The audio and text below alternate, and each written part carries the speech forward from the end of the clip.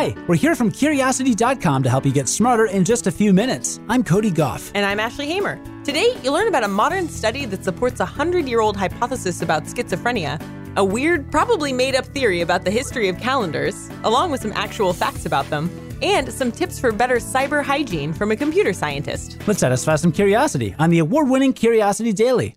A recent study supports a very old hypothesis about the causes of schizophrenia, and it could change the way we look at the disorder. We'll start this episode with a mix of history and science. First, the history. In the late 19th and early 20th centuries, one of the world's premier psychologists was named Emil Kraepelin. He specialized in a disorder called dementia praecox, which today we call schizophrenia. From 1896 up until his death in 1926, Kraepelin believed the disorder was what he called a whole-body madness. In other words, schizophrenia isn't just in the brain, it also has a strong physical component. Now, the association between schizophrenia and poor physical health isn't controversial. Doctors have seen for a long time that people with schizophrenia live about 10 to 20 years less than people without it, and the disorder is associated with an increased risk of other health problems, including heart disease, diabetes, and suicide. Most modern doctors have assumed that this association went in one direction. For example, schizophrenic people often face homelessness and other factors that put their health at risk. So the assumption was that poor physical symptoms were a secondary feature that came up based on context. Well, here comes the science part of this story. According to a study from May 2018 led by Dr. Tom Pillinger from the King's College London, Kraepelin might not have been so far off. The study found that even young people diagnosed with schizophrenia had more markers of inflammation, higher levels of certain hormones, and more heart disease risk factors than those without. There's plenty more for us to learn about the condition, but here are a few ways the connection could pan out. One explanation could be that the effects in the brain ripple out to cause effects in the body, like when the brain produces the stress hormone cortisol, which can cause weight gain, raised blood pressure, and diabetes. Another is the disorder is rooted in the body instead, and these kinds of issues are reflected in the brain. We've seen that before in certain rare cancers that cause psychosis until the tumor is removed. There's also the possibility that it's not really a question of the chicken and the egg as much as two symptoms that might be tied to a third, as yet unknown factor. We don't have all the answers yet, but learning more can only help people who are suffering from schizophrenia in the future. People get really worked up about calendars, and this next story is one great example of that.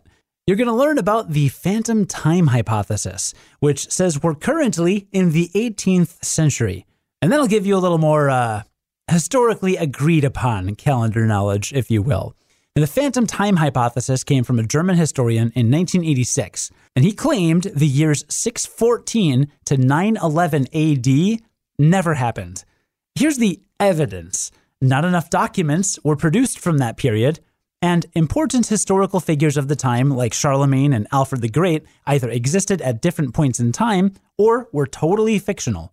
This huge leap in history's timeline may have been a result of some confusion when Pope Gregory XIII switched from the Julian calendar to the Gregorian calendar starting in 1582 AD, which I'll get to, where there was a discrepancy of at least 10 days. Maybe there was a misinterpretation of documents somewhere along the line, as forged historical documents aren't necessarily rare. Or maybe it was no accident at all. Dun, dun, dun. The leading theory as to why this whole thing would happen is, are you ready for this?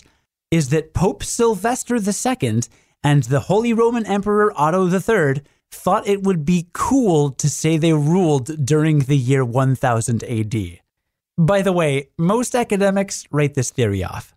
Sorry, conspiracy theorists. Okay, but now to some real history and some literature sprinkled in. I was really excited about this story because right now, in actual real life, I'm reading a book called Mason and Dixon by Thomas Pynchon. It is a fictional story of Charles Mason and Jeremiah Dixon and their adventures around the time they surveyed the Mason-Dixon line that later became the border between the North and the South in the U.S. Now, I mention a fictional book because it references a lot of real-life events, including that switch from the Julian to the Gregorian calendar. So the Gregorian calendar was a modification of the Julian, and it was introduced in 1582 by the Pope, like I mentioned. At first, only Catholic countries adopted it, and England held out and did not join in until 1752. This is our present calendar system, and it removed the leap year 3 times every 400 years from the Julian calendar. It also does a better job at keeping the summer solstice on June 21st.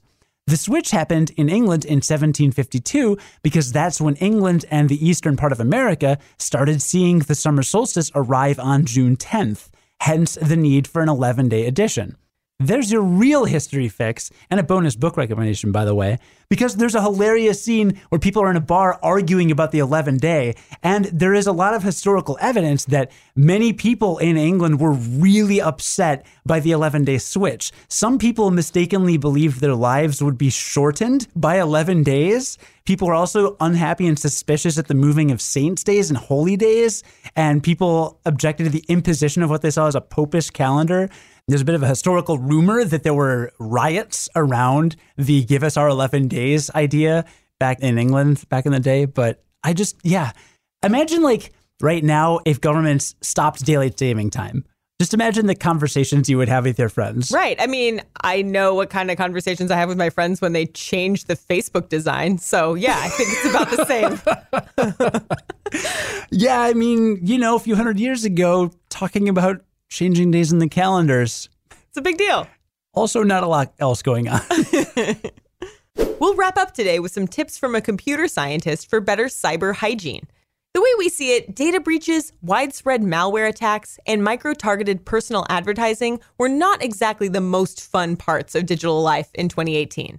So, as reported by computer scientist Alyssa Redmiles for The Conversation, here are a few ways to keep your digital life secure and free of manipulative disinformation. First, set your boundaries and stick to them. Decide what data you're willing to share with apps and online services ahead of time, and then stick to those limits. That way, when an app asks you for permission that goes beyond where you're willing to go, you'll be more prepared to answer. You won't just tap accept automatically every time you see it. Next, manage your passwords. The biggest threat to password security isn't just how strong your password is, it's how many times you're reusing the same password. Try using password manager software. Or use the original low-tech method, writing your passwords down on paper. Believe it or not, it is a lot safer to write them down than reuse the same password everywhere. To get even more secure than that, turn on multi-factor authentication, or MFA. MFA systems will ask you for a unique 6-digit code to type in as part of your login process, which you'll get from either a text on your phone or from an authenticator app.